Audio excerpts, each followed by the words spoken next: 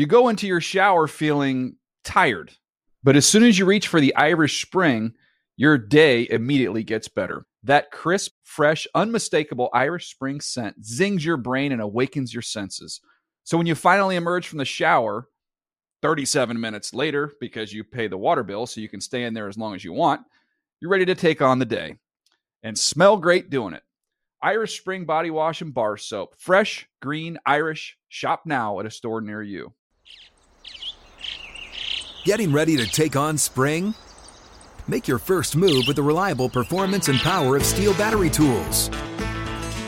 From hedge trimmers and mowers to string trimmers and more, right now you can save $50 on select battery tool sets. Real Steel. Offer valid on select AK system sets through June 16, 2024. See participating retailer for details. When you buy Kroger brand products, you feel like you're winning. That's because they offer proven quality at lower than low prices. In fact, we guarantee that you and your family will love how Kroger brand products taste, or you get your money back. So next time you're shopping for the family, look for delicious Kroger brand products, because they'll make you all feel like you're winning. Shop now, in-store, or online. Kroger, fresh for everyone. The Around the League podcast starts now. Welcome back to another edition of the Around the League podcast. My name is Dan Henderson. I'm joined by a room filled with heroes. Chris Wesseling, Greg Rosenthal, and Handsome Hank. What up, boys? Hey, Dan. Hey, Dan. Henry Hodgson, the notorious DOP, sitting in for Sessler for the time being. He's going. We actually have something to get to, a little conversation piece that started downstairs. Hank is going to hang around for a few minutes, do some news. We'll get to the little beef that we have, and then you'll be on with your next programming issue. I don't think it's a beef, but okay. If people will tune in for that bit, they'll be sticking around to see what this is. Yeah, for sure. Not a Damashek podcast, ATL podcast beef. This is more personal between, because you're basically a cast member of the Dave Damashek football program. That's a fact, right? Maybe slightly, but I don't want to. There is obviously a problem between you guys and Dave specifically, but that doesn't extend to me. I don't think so at all. Although I do view Hank as like the old movie studio system, where once you're in the studio system, you could not escape. So you being part of this is like Fay Ray going from RKO Pictures to Universal for one-off project. Right. I mean, timely analogy. Rich Eisen obviously has me often on his podcast as well, so I just move seamlessly between them all. You might have a problem with Damashek after this. He might not like this cross-pollination. I'm willing to take that risk. Big show today. We're going to go over some big names that could end up being salary cap casualties. We have our off-season forecast series. We're going to get through 3 of those teams. We're going to talk with Hank about the issue he has with us.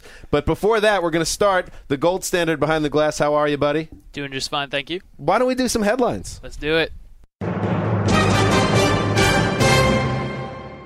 All right. Obviously, the big headline here, Michael Sam, the NFL draft prospect and the SEC co-defensive player of the year out of Missouri, announces he's gay, which is something substantial in the world of sports. Correct? Well, I was telling Greg, we've now heard everyone's opinion on it, and it's basically the same opinion. It's boring. What do you mean? The opinions are boring? Yeah, everyone thinks the same thing about it. Which is, I guess, better than the opposite, which would be a divisive issue where some people are against the guy. It doesn't have to be divisive, but you could come up with something original. Well, let's hear it. This is your chance, Chris. Are we sure? Well, I would compare it to what I find interesting in comparison to the Jonathan Martin story. I think Michael Sam has owned this story and controlled it and comes from a position of strength. And it speaks volumes that his teammates knew about this since last summer and never said a word. And I think he'll actually fit in better in a locker room than somebody like Jonathan Martin, who was identified as weak and soft. And they pushed incognito to toughen him up. It seems to me like Michael Sam's going to come into the NFL, and that won't even be a factor. He's coming in from a position of strength, and I would guess will be more liked by his teammates than Jonathan Martin was. Right. I think one of the interesting things, though, could be that, well, this is obviously a talking point now, and it's going to be all the way up until the draft, and more than just sports media are going to be into this story. When he's drafted eventually where he is, and let's say from everything we've heard over the last 24 hours, it could be sort of round 3 through round 7. Are the media that aren't normally part of the sports media going to point to the NFL and say, this guy wasn't a first-round pick, which is kind of what they think of as prospects, so therefore there's something against him? I think that, listen, if he gets drafted, that's all the national media that doesn't know anything about the structure of the NFL and the draft structure. They'll be like, oh, he was drafted. If he didn't get drafted, the NFL would just be slaughtered as not being progressive and being against gays in the sport. And I don't see any way that happens. I know, Greg, you and I were talking about this downstairs, that we don't know the inner workings of how this is all going to play out. But you would think the league will almost push hard to make sure this guy gets drafted, right? There's no reason to think he wouldn't get drafted anyways, because from everything we're hearing, Mike Mayock, Daniel Jeremiah, it's not a guy that's necessarily going to go in the first 3 rounds, but it's a guy that you would expect to get drafted sometime in day 3. Some people maybe think it would be 3rd or 4th round. Some people think it'll be 6th or 7th, but somewhere in that mix. You're right. It would be such a bad look for the league that there are many team owners that release statements, and coaches and GMs all expressing support. There's no doubt one of them would take it because it's a bad look. Exactly. And that's why I think he's definitely going to get drafted, because there have been so many people who've already said that they like the kid that they're going to draft him. And we're moving on to like his draft stock already, and we're right out of it. And I understand we're all cynical as sports writers, that we're tired of it's our job to look at the Twitter reaction all day, and it's all the same, and it's boring. But it is an incredible moment. It's almost a relief, because when this was coming up last year, that, okay, it's almost time for a gay player to come out, all I could think was, it is crazy that there's never been an openly gay player in the NFL or Major League Baseball or hockey. I mean, it is 2014, and we all have friends or family members or people close to us that are gay, of course. And it's just bizarre that sports, which is usually ahead of the culture, is so far behind here. And I think it's great. It's coming on the heels of Jason Collins, and I just think next year at this time there will probably be multiple openly gay players, maybe even by the start of the season. I think it'll just keep happening, and it's a good maybe I'm putting too much stock in mankind, but I really have a pretty confident feeling that this is going to go over very smoothly, and this guy will get drafted in day 2 or day 3 of the draft, and it won't be a big deal. Right. And I think the difference, to me, I think you see a difference. The players, most of them have been positive, and I think they will continue to be. I think there's such a generational gap between the players and some of these people in the front offices who were anonymous quotes to Peter King and other people who said, you know what, we're still not ready for this. And I think that means they're not ready for it specifically.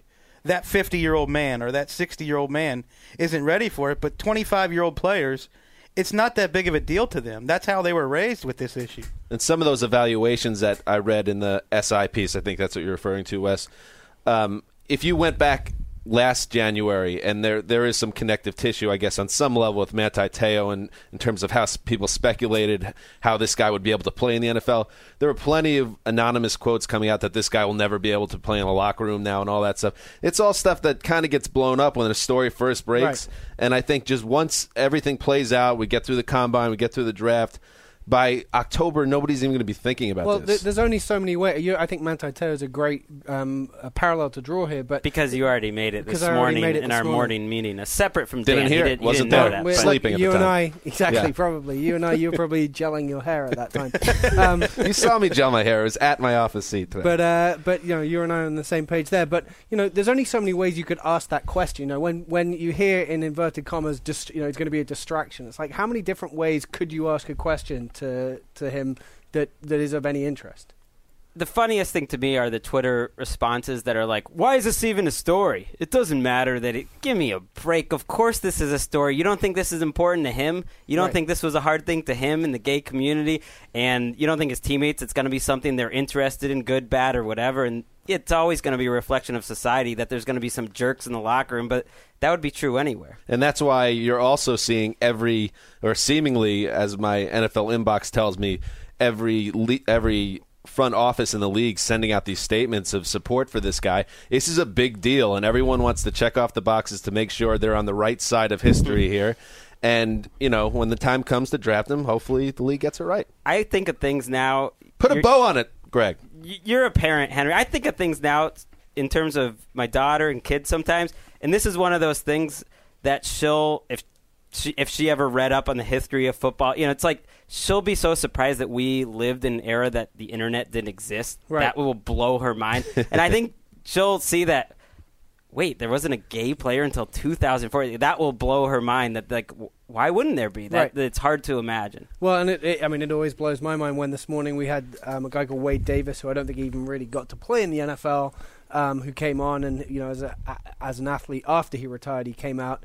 It blows my mind that there's only like a handful. In the morning show this morning on NFL AM, when they were trying to find the type of people who could comment on this, there's like 3 or 4 guys that they can get in. Now clearly that's not the case in the whole history of the NFL. There's 4 guys who've ever been gay. I thought it was interesting reading former Vikings and Ravens center Matt Burke today guessed that he had played with 10 to 12 different gay players in his career. Well, Eric Davis said that on NFL AM. Every team has gay players, and every team has players that know about it. So everyone knows they play with gay players. Well, we just wrote about this a few weeks ago, the 93 Oilers. There were 2 openly gay teammates in the locker room. They didn't come out of the closet, but the teammates knew that these 2 players on the team together were gay. Dan wants us to move on. That's why he said to put a bow on it. This is momentous. This is a big societal issue, but we have a podcast to run here. What do you want to get to? Sean Lee talking about the Cowboys coaches or something? Give me a break. You know what I want to get to? Because it's great that Hank is here, because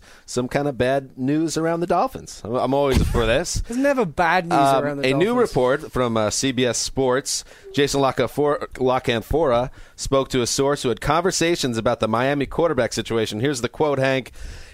Joe Philbin definitely wants to push Tannehill more, and if he doesn't see improvement, he said he might go to Matt Moore at some point. He definitely has a lot of faith in Moore, and they're paying him a lot of money. That sounds like the most ridiculous thing I've ever heard. Is that even possible? Well, for a head coach to say he wants to push his young quarterback more next season, not a strange thing to be said. I would imagine that Jim Harbaugh right now is sitting somewhere going, I want to push Colin Kaepernick to do better next season. So I'm not sure that there's much of a story to this. I think this was maybe leaked on purpose. Right.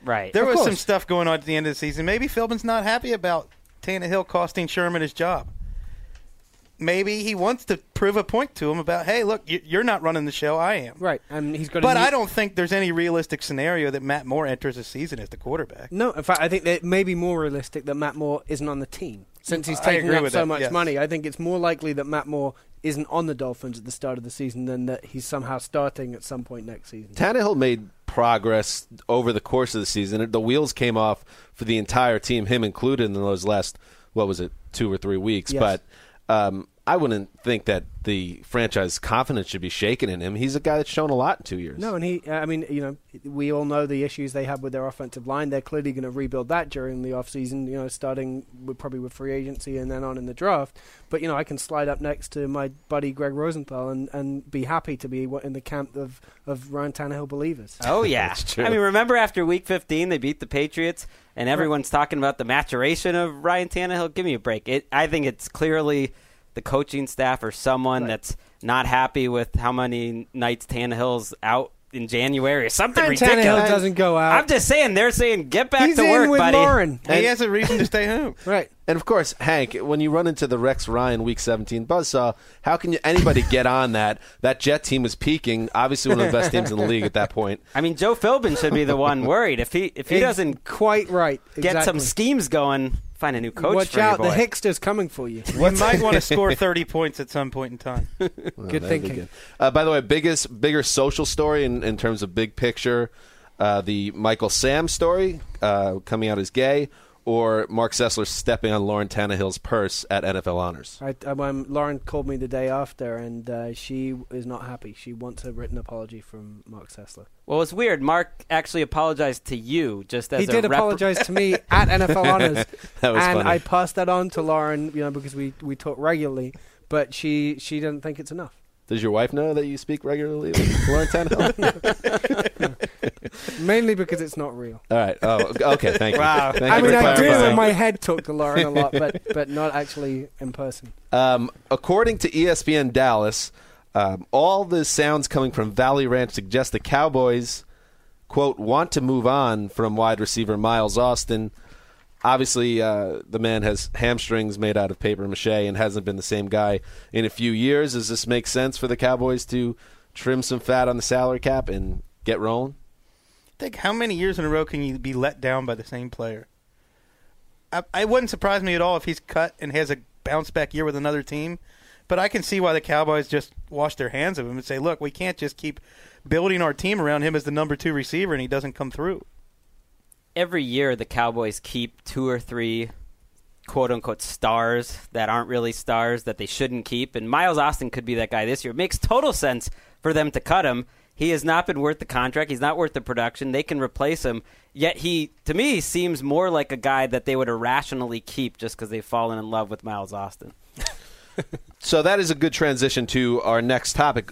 Hank, before we do that, before we get into some big-name possible salary cap casualties, why don't you take the floor before you have to go to your next big meeting? Explain to us why you approached our little pod of our ATL pod and had an issue with our prior podcast. I would think when you call it an issue, I wouldn't say it necessarily. I would put it in that category, but. On Saturday morning, I was listening to the podcast. And thank you. And thank you to all the listeners. Yes, exactly. And I'm just very, very proud to count myself as one of them.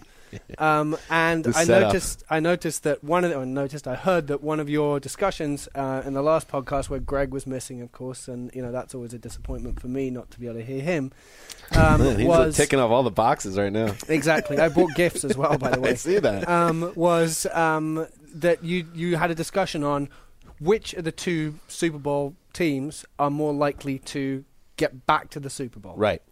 And I thought it was an interesting discussion because I think the consensus answer was that the Seahawks are more likely to get back. And I don't really have any issue with it. But the point that I came to make to you this morning and somehow found myself hoovered into a podcast was that I think that the Broncos are that much ahead of their competition in the AFC compared to, say, the Seahawks and the 49ers, who, as we saw on the NFC Championship game, couldn't be separated by that much, that the Broncos are more likely to get back to a Super Bowl, but the Seahawks are more likely to win a Super Bowl. Wes?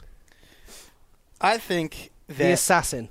I think as of January 2014, the Broncos were that much ahead of their AFC competition than the Seahawks were to the 49ers. I don't think that carries over to the offseason because we don't know how strong other teams in the AFC are going to be after free agency in the draft, and we don't know how much weaker the Broncos will be after they lose a guy like Eric Decker, Noshawn Marino, whoever they lose on defense, maybe Dominique Rodgers-Cromartie.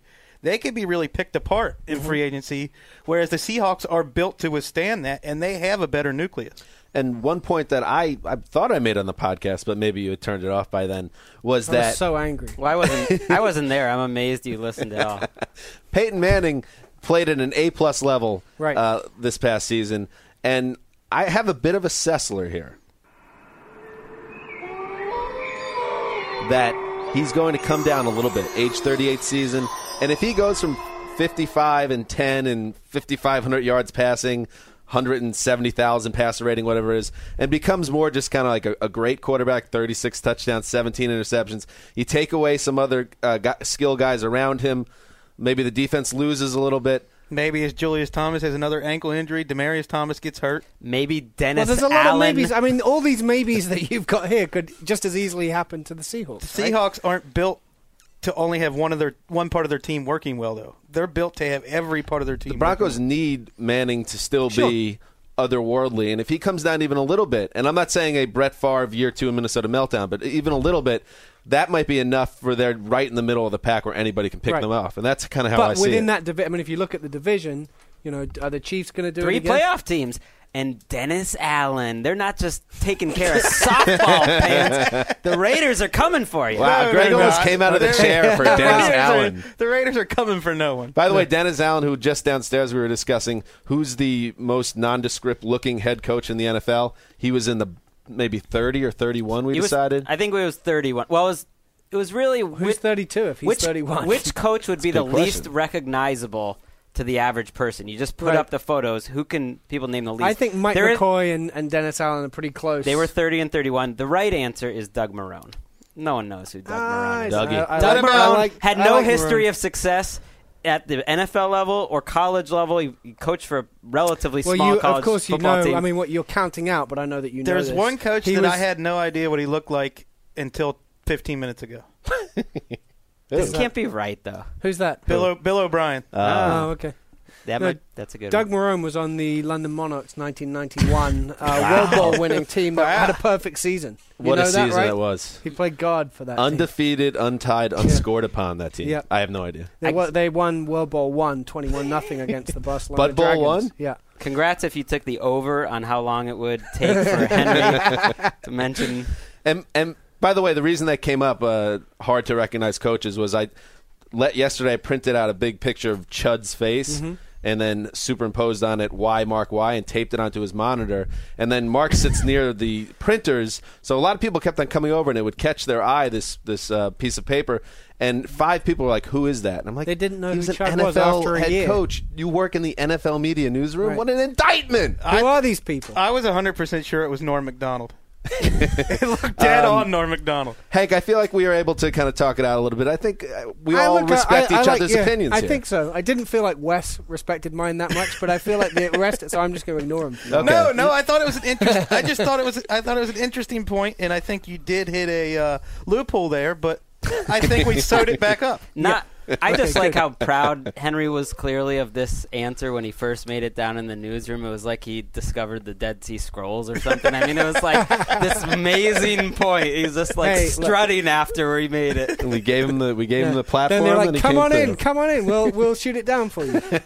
All right, we're going to continue. Hank, do you want to sit in or do you have to get going? I think I'm going to go, but I'm going to leave you with a gift. I'm aware that I've sort of come into your house. What I've brought with me is some Japanese treats. Really? These are called Greg, are you aware of tongues. these? You are married to a Japanese woman. Well, that's It says no, that's in French. There's French with some Japanese lettering. Look, this is literally straight off a plane from Japan today. These hand wipes? They look like a little bit. They're called cat's tongues. I encourage you to have one. Oh, cat's tongues. Yes, but they're not actually cat's tongues. Okay, I encourage you to have one. Thank you, Henry. Chocolate-covered cat's I've got tongue. one for you as well. Gold standard. It's very kind of you. Thank you. All right. Well, great to thank Hank, you very good talk. much. Thank you, Henry. And if any weirdness with Damashek happens, maybe we'll all sit down in a big kumbaya circle around a fire. And Well, I think the fight is still scheduled for sometime soon, right? I haven't even bought my Trident yet. Handsome Hank. All right, gentlemen. So we move right along. We were talking about Miles Austin earlier as a potential cap casualty. Let's go over some other names, right, that could be purged, that almost certainly will end up on another roster. And the reason why their team is getting rid of them, it may be more about the financial end than the performance end, or in some cases a combination of both. I did a post yesterday about it. So should I just go down my list and then we can, or should I throw it around? How do you guys want to do this? Yeah, let's go down the list you made. And I would say these are the biggest name salary cap casualties. And we are going to have so much content on Around the League regarding free agency. You don't know what you're going to be doing. So we'll have a comprehensive list of all the possible cap casualties. We've got our team outlooks. What are they called? Off-season forecasts. Yes. That also has potential salary cap casualties in each one. But here are some of the big names. All right, we'll start right here. Running back Chris Johnson for the Tennessee Titans. This is one of the slam dunk ones. I attach an arbitrary percentage chance. Each of these guys gets cut. I set this one at 95%. Am I correct there? Or am I going too low? I think that's about right. I might put it at 90%, but I think the bottom line is he's got very little chance of returning at his current salary. He says he's not taking a pay cut to stay there. I believe him on this one because he's just going to want to see what's behind door number 2. And sometimes it's not that pretty. Remember Steven Jackson was supposed to be a big free agent last year? It's not that pretty for a lot of these guys, and it's especially wild, untamed scenario for running backs who are nearing 30 years old. And Johnson is an interesting case because I actually touched base with you, Wes, over Instant Messenger yesterday, because it's not like Chris Johnson is old. I think he's 28 now. And it's not like he ever suffered a serious leg injury and is a guy known for his speed. He's the most durable starting running back in the league. He should get credit for that. The longest starting streak of any running back in the entire NFL is Chris Johnson. Very fair. But at the same time, he's not running like the guy who ran for 2,000 yards. And, Wes, you had pointed out that a lot of that, some of his indecisiveness and jittery nature goes back to maybe bad habits he's picked up playing behind some subpar lines. Yeah, there was like a cottage industry of NFL analysts 2 or 3 years ago trying to figure out what was wrong with Chris Johnson, and most of them agreed that he was hesitant at the line of scrimmage, didn't trust his blocking, and I think a byproduct of that was he was always trying to hit a home run and wouldn't lower his pads and just take 3 yards. So I think that he got into that bad habit, and I'm not sure he ever got out of that. So, but playing off that, what about the idea if he signs with a team that has an established run blocking set up at offensive line, and there's a good quarterback, isn't he a potential guy that can go in and have like he's not a similar style, but a Corey Dillon type resurgence with the right team? I wouldn't rule it out. I think what bothers me about him is maybe now he runs a 4.38 or a 4.4 instead of a 4.28. It's not really straight line speed that bothers me. I don't think he's laterally as quick as he was earlier in his career. I don't think there's any chance that he has that kind of resurgence because he doesn't make people miss. He doesn't break tackles, like you said.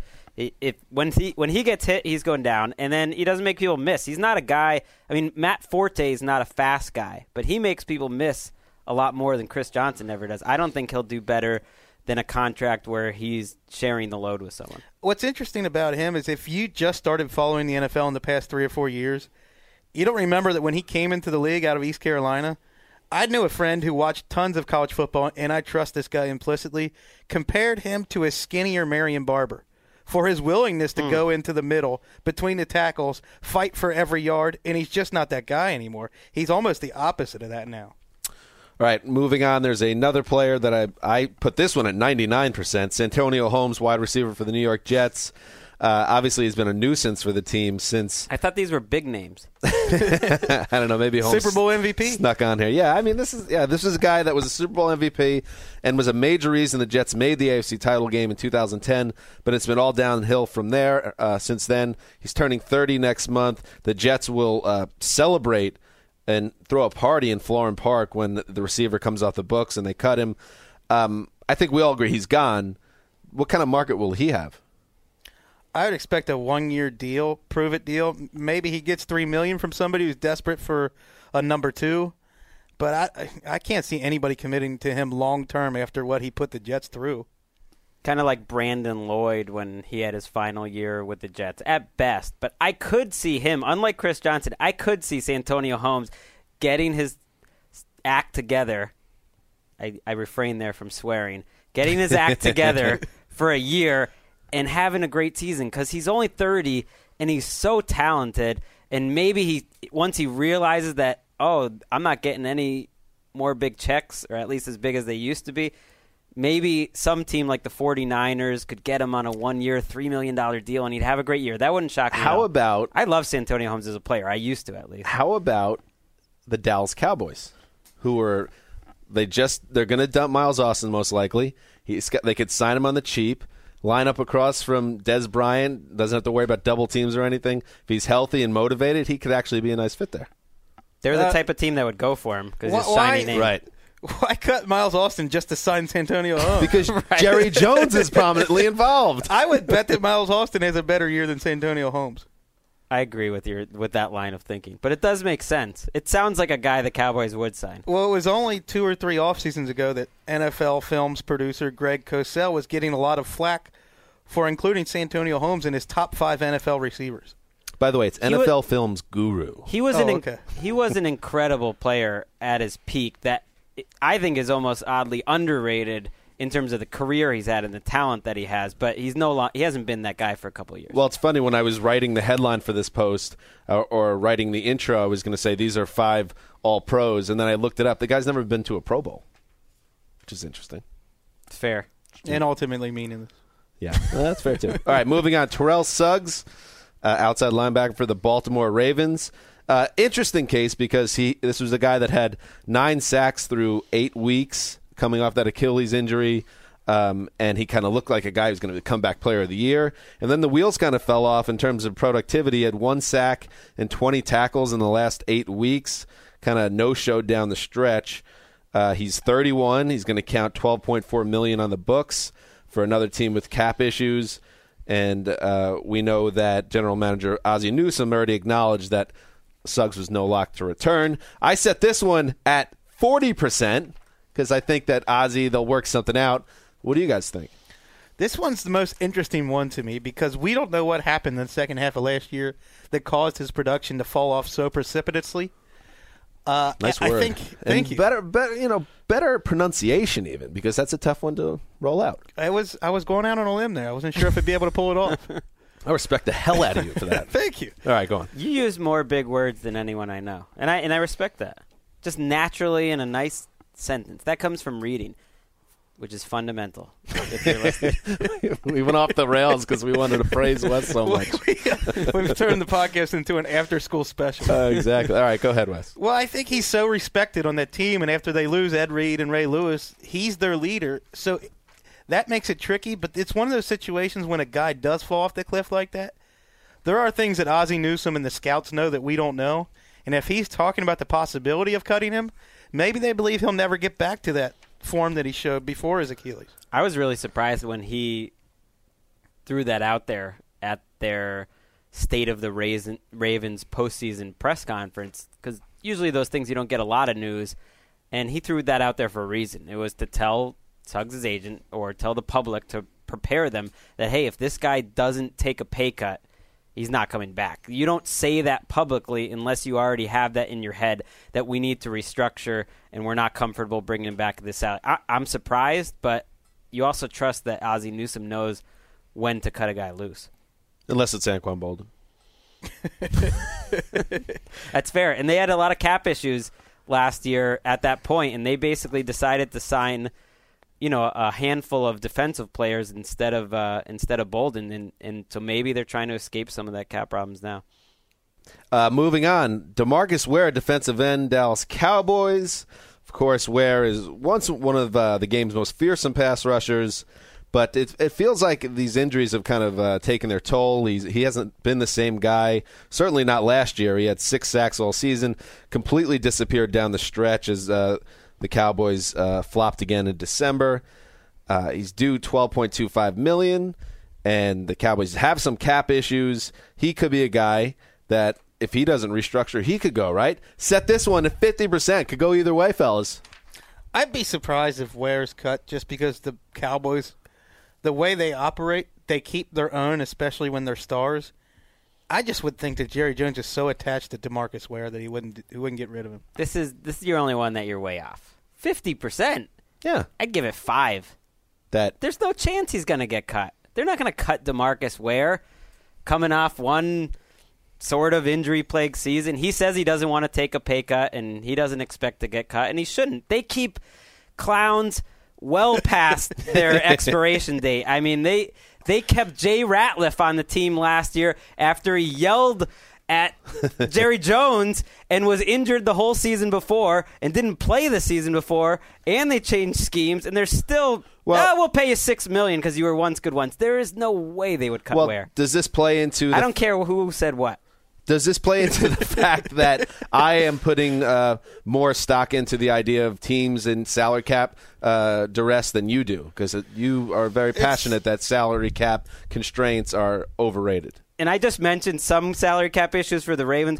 For the most part, salary cap problems are the most overrated, over-talked about NFL topic of February and March. Teams can always get ways around it, and if teams are willing to spend, like the Cowboys and the Redskins, and pay more money up front now, you can always just keep pushing that pain into the future, like you can with mortgages and everything else. Relationships. And they generally get away with it. It's a factor, but it's not that big of a factor. We can even go a step farther and say that the best teams rarely even talk about the salary cap, rarely make that excuse. The worst run teams constantly bemoan their lot in life due to the salary cap and will never shut up about it. And salary cap, even if you do have really big problems, which are usually not that big, you know who gets cut? Bad players. Bad players that make a lot. And I don't think DeMarcus Ware would ever be put in that category, even if he struggled. Well, Stop. He's getting there. The first half of last season before he was injured, I heard a lot of analysts say he's never looked faster on the football field than he did before he was injured last year. I don't think if he had one sack and only played 2 games and was way worse, I don't think they'd cut him even then because he's DeMarcus Ware. He's the best draft pick they've had in the last 15 years. All right. Well then. Last Should have one. talked to me before writing that one up. I wrote it knowing you'd be angry. You were and out of pocket. It would be beautiful. It would be like, oh, the podcast, a lot of debate. Embrace debate. Last one, Julius Peppers, defensive end, Chicago Bears. He gone. Julius Peppers, by the way, is 34 years old, also in decline. And somehow, and this might be going back to what you were saying about you could always just push things back. I think this might have been a restructure situation because he's due $18 million this year. He's due $14 million, but he counts $18 million against the cap. Okay. And I think that's just the way the contract was made, thinking that he'd never get this far with the Bears. Well, he has.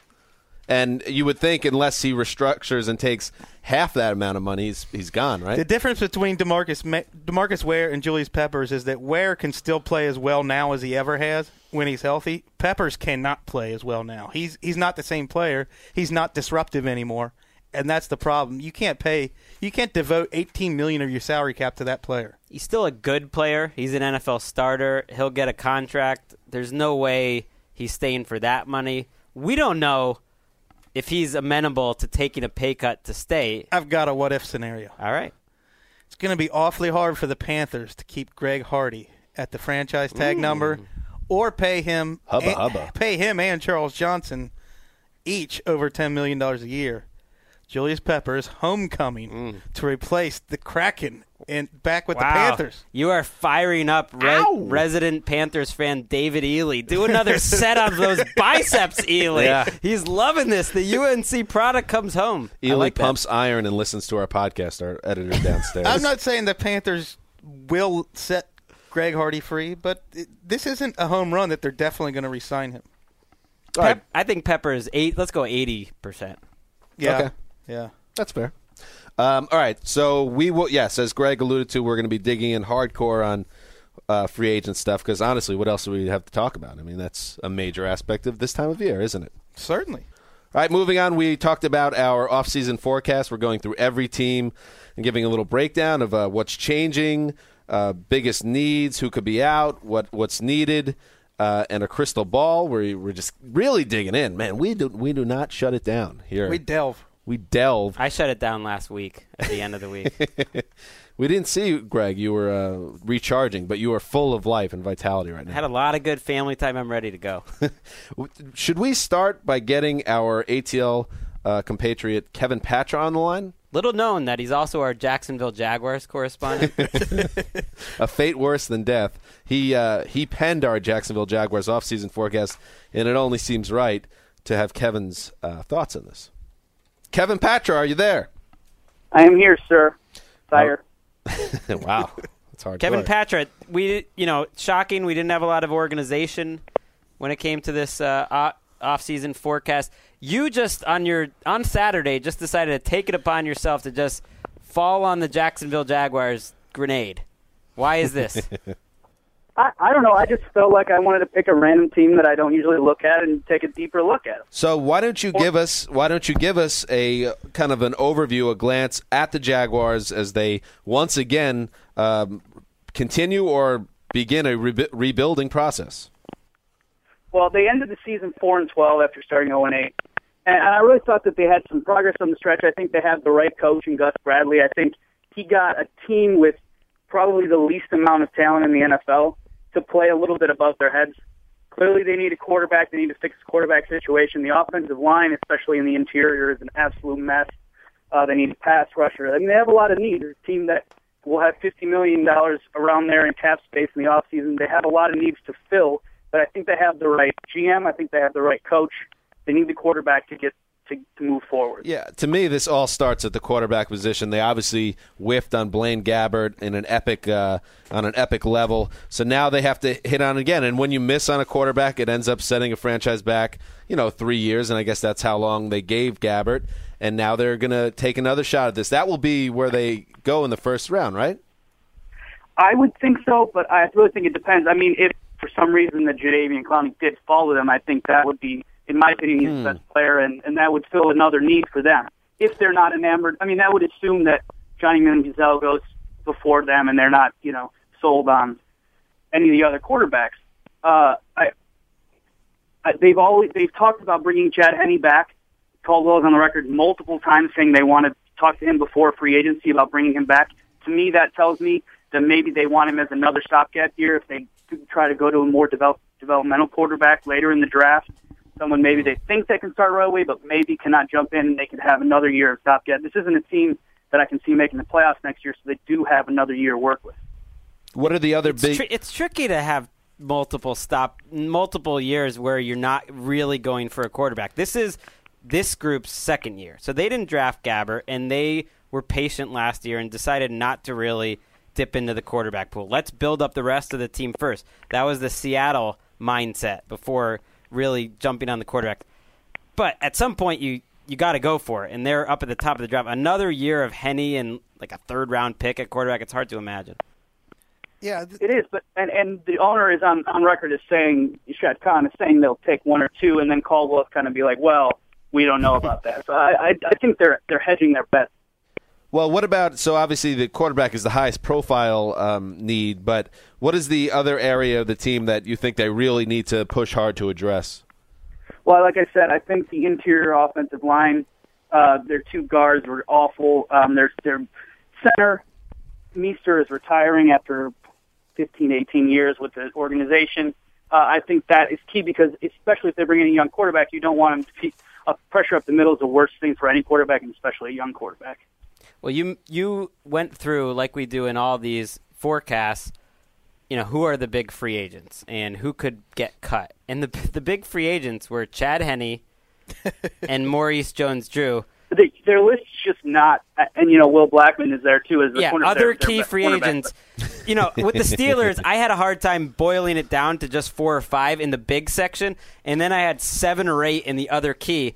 And you just have poor Will Blackman all by himself. You didn't even want to give him others, but I was going to be like, really, I couldn't even lie to myself about them being a big. I mean, they had guys that played one snap on their free agent. Patra was thinking of putting Keenan McCardle on the list just to beef it up a little bit. See if anybody was reading.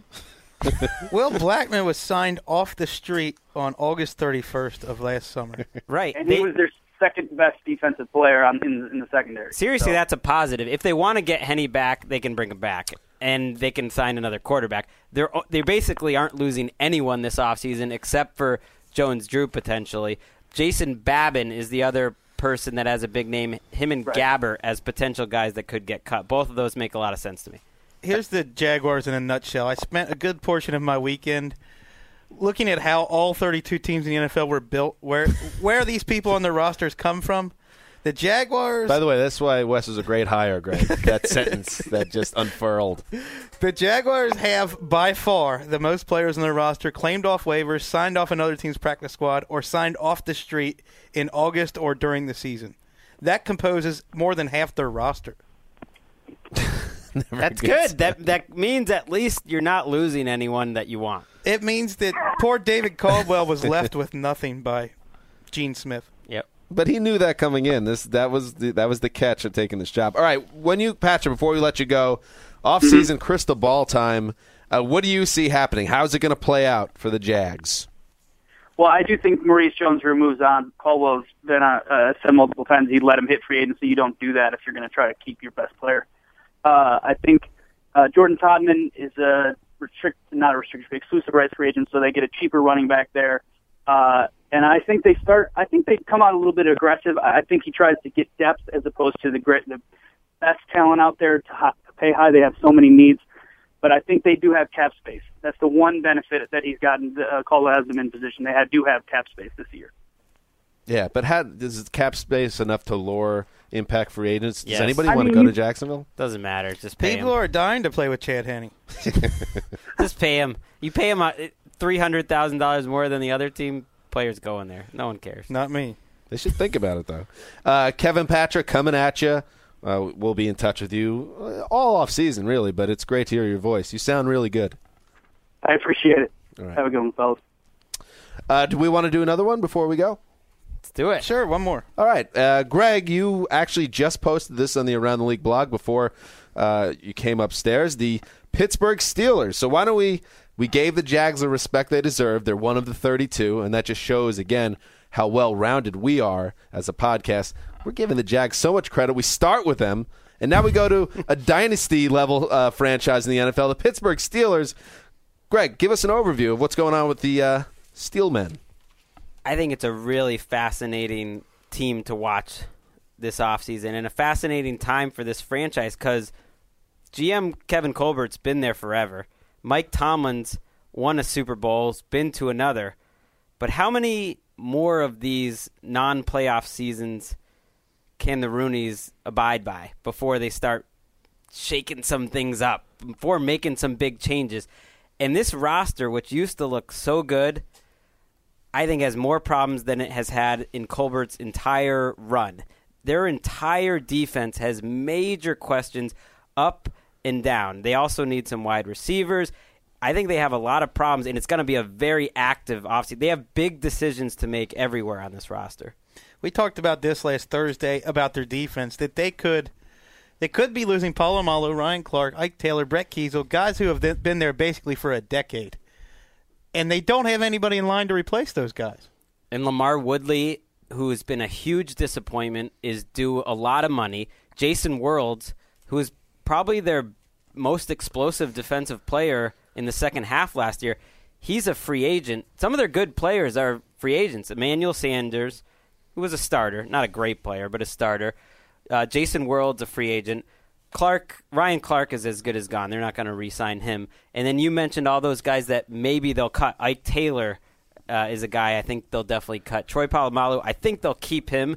And then Woodley. And it's just, there's a lot of needs here, and it's not a franchise that's used to signing quick fixes, and yet they have about 7 starting spots just up for grabs. You say Troy Polamalu, are they keeping him as a mascot at this point? Isn't he not even close to the guy he once was? I know we should respect him. He's a great commercial actor. But, I mean, at what point do we just cut the cord and say, Troy, you were a great player for us, but you're not the same guy anymore? He was okay. He had a good year last year. I mean, he was exposed in coverage a few times, but that happened 4 years ago. He is going to be paid $8.25 million. He wasn't a bad starting NFL player last year, and he's Polamalu, kind of like DeMarcus Ware. You better have a big reason to cut him. I think it was Art Rooney said, we plan to have Troy Polamalu on the team. We expect him to be on the team. He sounded like they're going to maybe extend his contract and reduce his average number, or restructure, do something. I think he'll stick around. I mean, he's okay. Where's Jarvis Jones in all this? Because I know Jason Worlds, they were high on Jones. They drafted him high. Jason Worlds is supposed to be the stopgap until Jones is ready, and now they might want to keep him around. Did Jones just not progress as a rookie? Well, we see this every year. Jones actually played more than most Dick LeBeau draft picks. Usually first-rounders for the Steelers have a redshirt year and then come in their second year, and I think they fully expect him to start opposite either Worlds or Woodley, depending if Woodley's cut and Worlds is re-signed. They'll keep one of those guys. It's a really interesting decision that they either have to keep Woodley, who at his best is a top 10 pass rusher, but that hasn't happened really since he got his money. There's questions about his conditioning. Or do they cut him, not really save that much money against the cap because he had so much guaranteed money, it's not going to save that much, and sign Worlds? It'd be a gutsy move that they really feel like Worlds is the guy. But when Woodley came back into the lineup last year, they didn't change Worlds' position. They put Woodley on the other side. They gave Worlds the left side, which is where Woodley had been. He played great. I mean, that was a sign of faith of him. It's quite the conundrum because Worlds really never played up to his draft status until the second half of last year. Right. So until his contract year run, he never did anything. We're getting deep on the ATL podcast. Little Jason Worlds discussion. Greg, what are the biggest needs for this team to improve? It's mostly on defense, which is weird. They are going to lose 2 defensive ends. Ziggy Hood and Brett Kiesel are both free agents. They can sign Kiesel if they want for a short 1-year deal, but he's not a starter anymore. They could use 2 defensive ends, 2 or 3. They're not really sure what they have at outside linebacker. We just talked about it. Inside linebacker, I don't know if they're fully comfortable with both their starters. The secondary, I really think the entire defense needs help. And then they need a wide receiver. Emmanuel Sanders and Jericho Cotchery, they're 2 and 3 from last year, are both free agents. I think Sanders will probably leave. You bring back Cotchery for cheap. You let Marcus Wheaton start. The problem with this team has been they haven't been developing guys like they used to. I think maybe this team, more than any other in the league, the draft this year could determine whether they continue to be the solid Steelers or go down the drain. Because they really need to replenish the entire defense. They need to hit on 3 or 4 draft picks this year who become starters and impact players. And I think they did a fine job in last year's draft. They just have to kind of continue that. And, Greg, I like that you didn't even entertain in your forecast the thought of a Ben Roethlisberger trade. Oh, stop. I appreciate that. Because why would I do that? Because there will be forecasts of similar around the internet that will at least discuss that because it has come up, and we've reported in our building that was something that was in the cards. I ended the forecast with, in Roethlisberger, we trust. If this team has a chance, it's not because of their 53-man roster. It's maybe they can plug enough holes, make enough smart decisions, have a good draft, Ben gets hot, and they win 11 games. I mean, that you have a chance to do that when you have that good a quarterback. They went 8-4 in their final 12 games this year. Crystal ball, Greg. I am getting rid of Ryan Clark. That's not a tough one to do. Ike Taylor, I think, will be cut. Emmanuel Sanders, I think, signs elsewhere.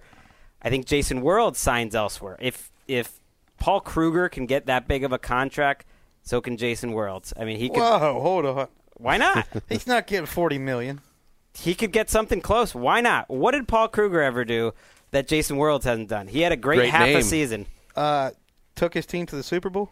Well, if the Steelers had made the playoffs, maybe it would have been Jason Worlds atop instead of Malcolm Smith. Nice out of the chair. That's absurd. That's an absurd chair outer scenario there. You like Jason Worlds more than his agent does. No, I don't really like. Are you Jason Worlds' agent? I don't really love Worlds that much. I think, and we can talk about this. Maybe we'll just have a friendly gentleman's lunch on that. Worlds will get 80% of what Kruger gets. So I'm already in on that one. All right, okay. All right, it's been settled. Back to the crystal ball. Worlds walks. I think they give Woodley another shot because he's so talented. They just decide to keep him. He doesn't even necessarily have to take a pay cut to stay, or they work out a small pay cut. He stays. Cotchery comes back. Palomalu comes back. Everyone's happy. Marcus Wheaton breakout season. There you go. All right, I like it, fellas. All right, so that's it for Monday's edition of the Around the League podcast. We'll be back on Wednesday and then again on Friday. Yes, we go 3 times a week all through the offseason, even in February. Greg, we have some guests in studio on Wednesday. Is that correct? Yeah, I'm going to feel like a smaller man than I normally do with Red Bryant and Brandon Mebane. Wow. The two. Red Bryant's one of the biggest players in the NFL, and Mebane's not far behind. They're in the studio. Should be fun. Always good when we have human beings in the studio with us. And then on Friday, Win Wes's Toaster will return, or I hope it returns, the gold standard. What's going on? How are we getting some good potential contestants? We've got a nice search going on. I'm bringing it to the committee, and Okay. we'll get it down to a solid candidate. Wes, What committee is this? This is what we pay you for. No, it's a subcommittee. Yeah, it's capitalism, Greg. Wes, after your dominant performance our last go-around a couple of months back, you seem to be not to have a care in the world, a man that just at the top of his game like Michael Jordan 93. Right. I kind of feel like Michael Jordan, a little bit like Alexander the Great. You conquer the world and you have to sit down and cry because there's nothing left to conquer. That's how I feel about the toaster. You're Pete Carroll the day after the Super Bowl comparing the Broncos to his opponents at USC. I was amazed by that one. I don't know if anyone saw that. He was like, it reminded me of my USC days. I was like, wow. I don't know. There's some pride right there, buddy. You might be Mike Tyson in the Tokyo Dome, 1990. Oh, are you saying that there's hubris here? There could be, yes. There could be a Buster Douglas waiting to take you on. But we'll see. We'll see. So that will be Friday. So get excited. Greg, not excited about that, but he might be coming around on the game a little bit. I get a vibe.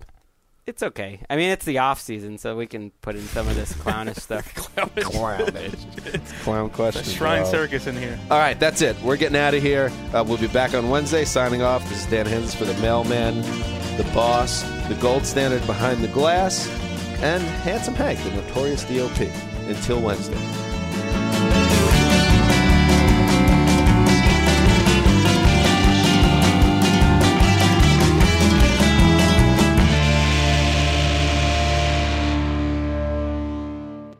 You go into your shower feeling tired, but as soon as you reach for the Irish Spring, your day immediately gets better. That crisp, fresh, unmistakable Irish Spring scent zings your brain and awakens your senses. So when you finally emerge from the shower, 37 minutes later, because you pay the water bill so you can stay in there as long as you want, you're ready to take on the day. And smell great doing it. Irish Spring Body Wash and Bar Soap. Fresh, green, Irish. Shop now at a store near you.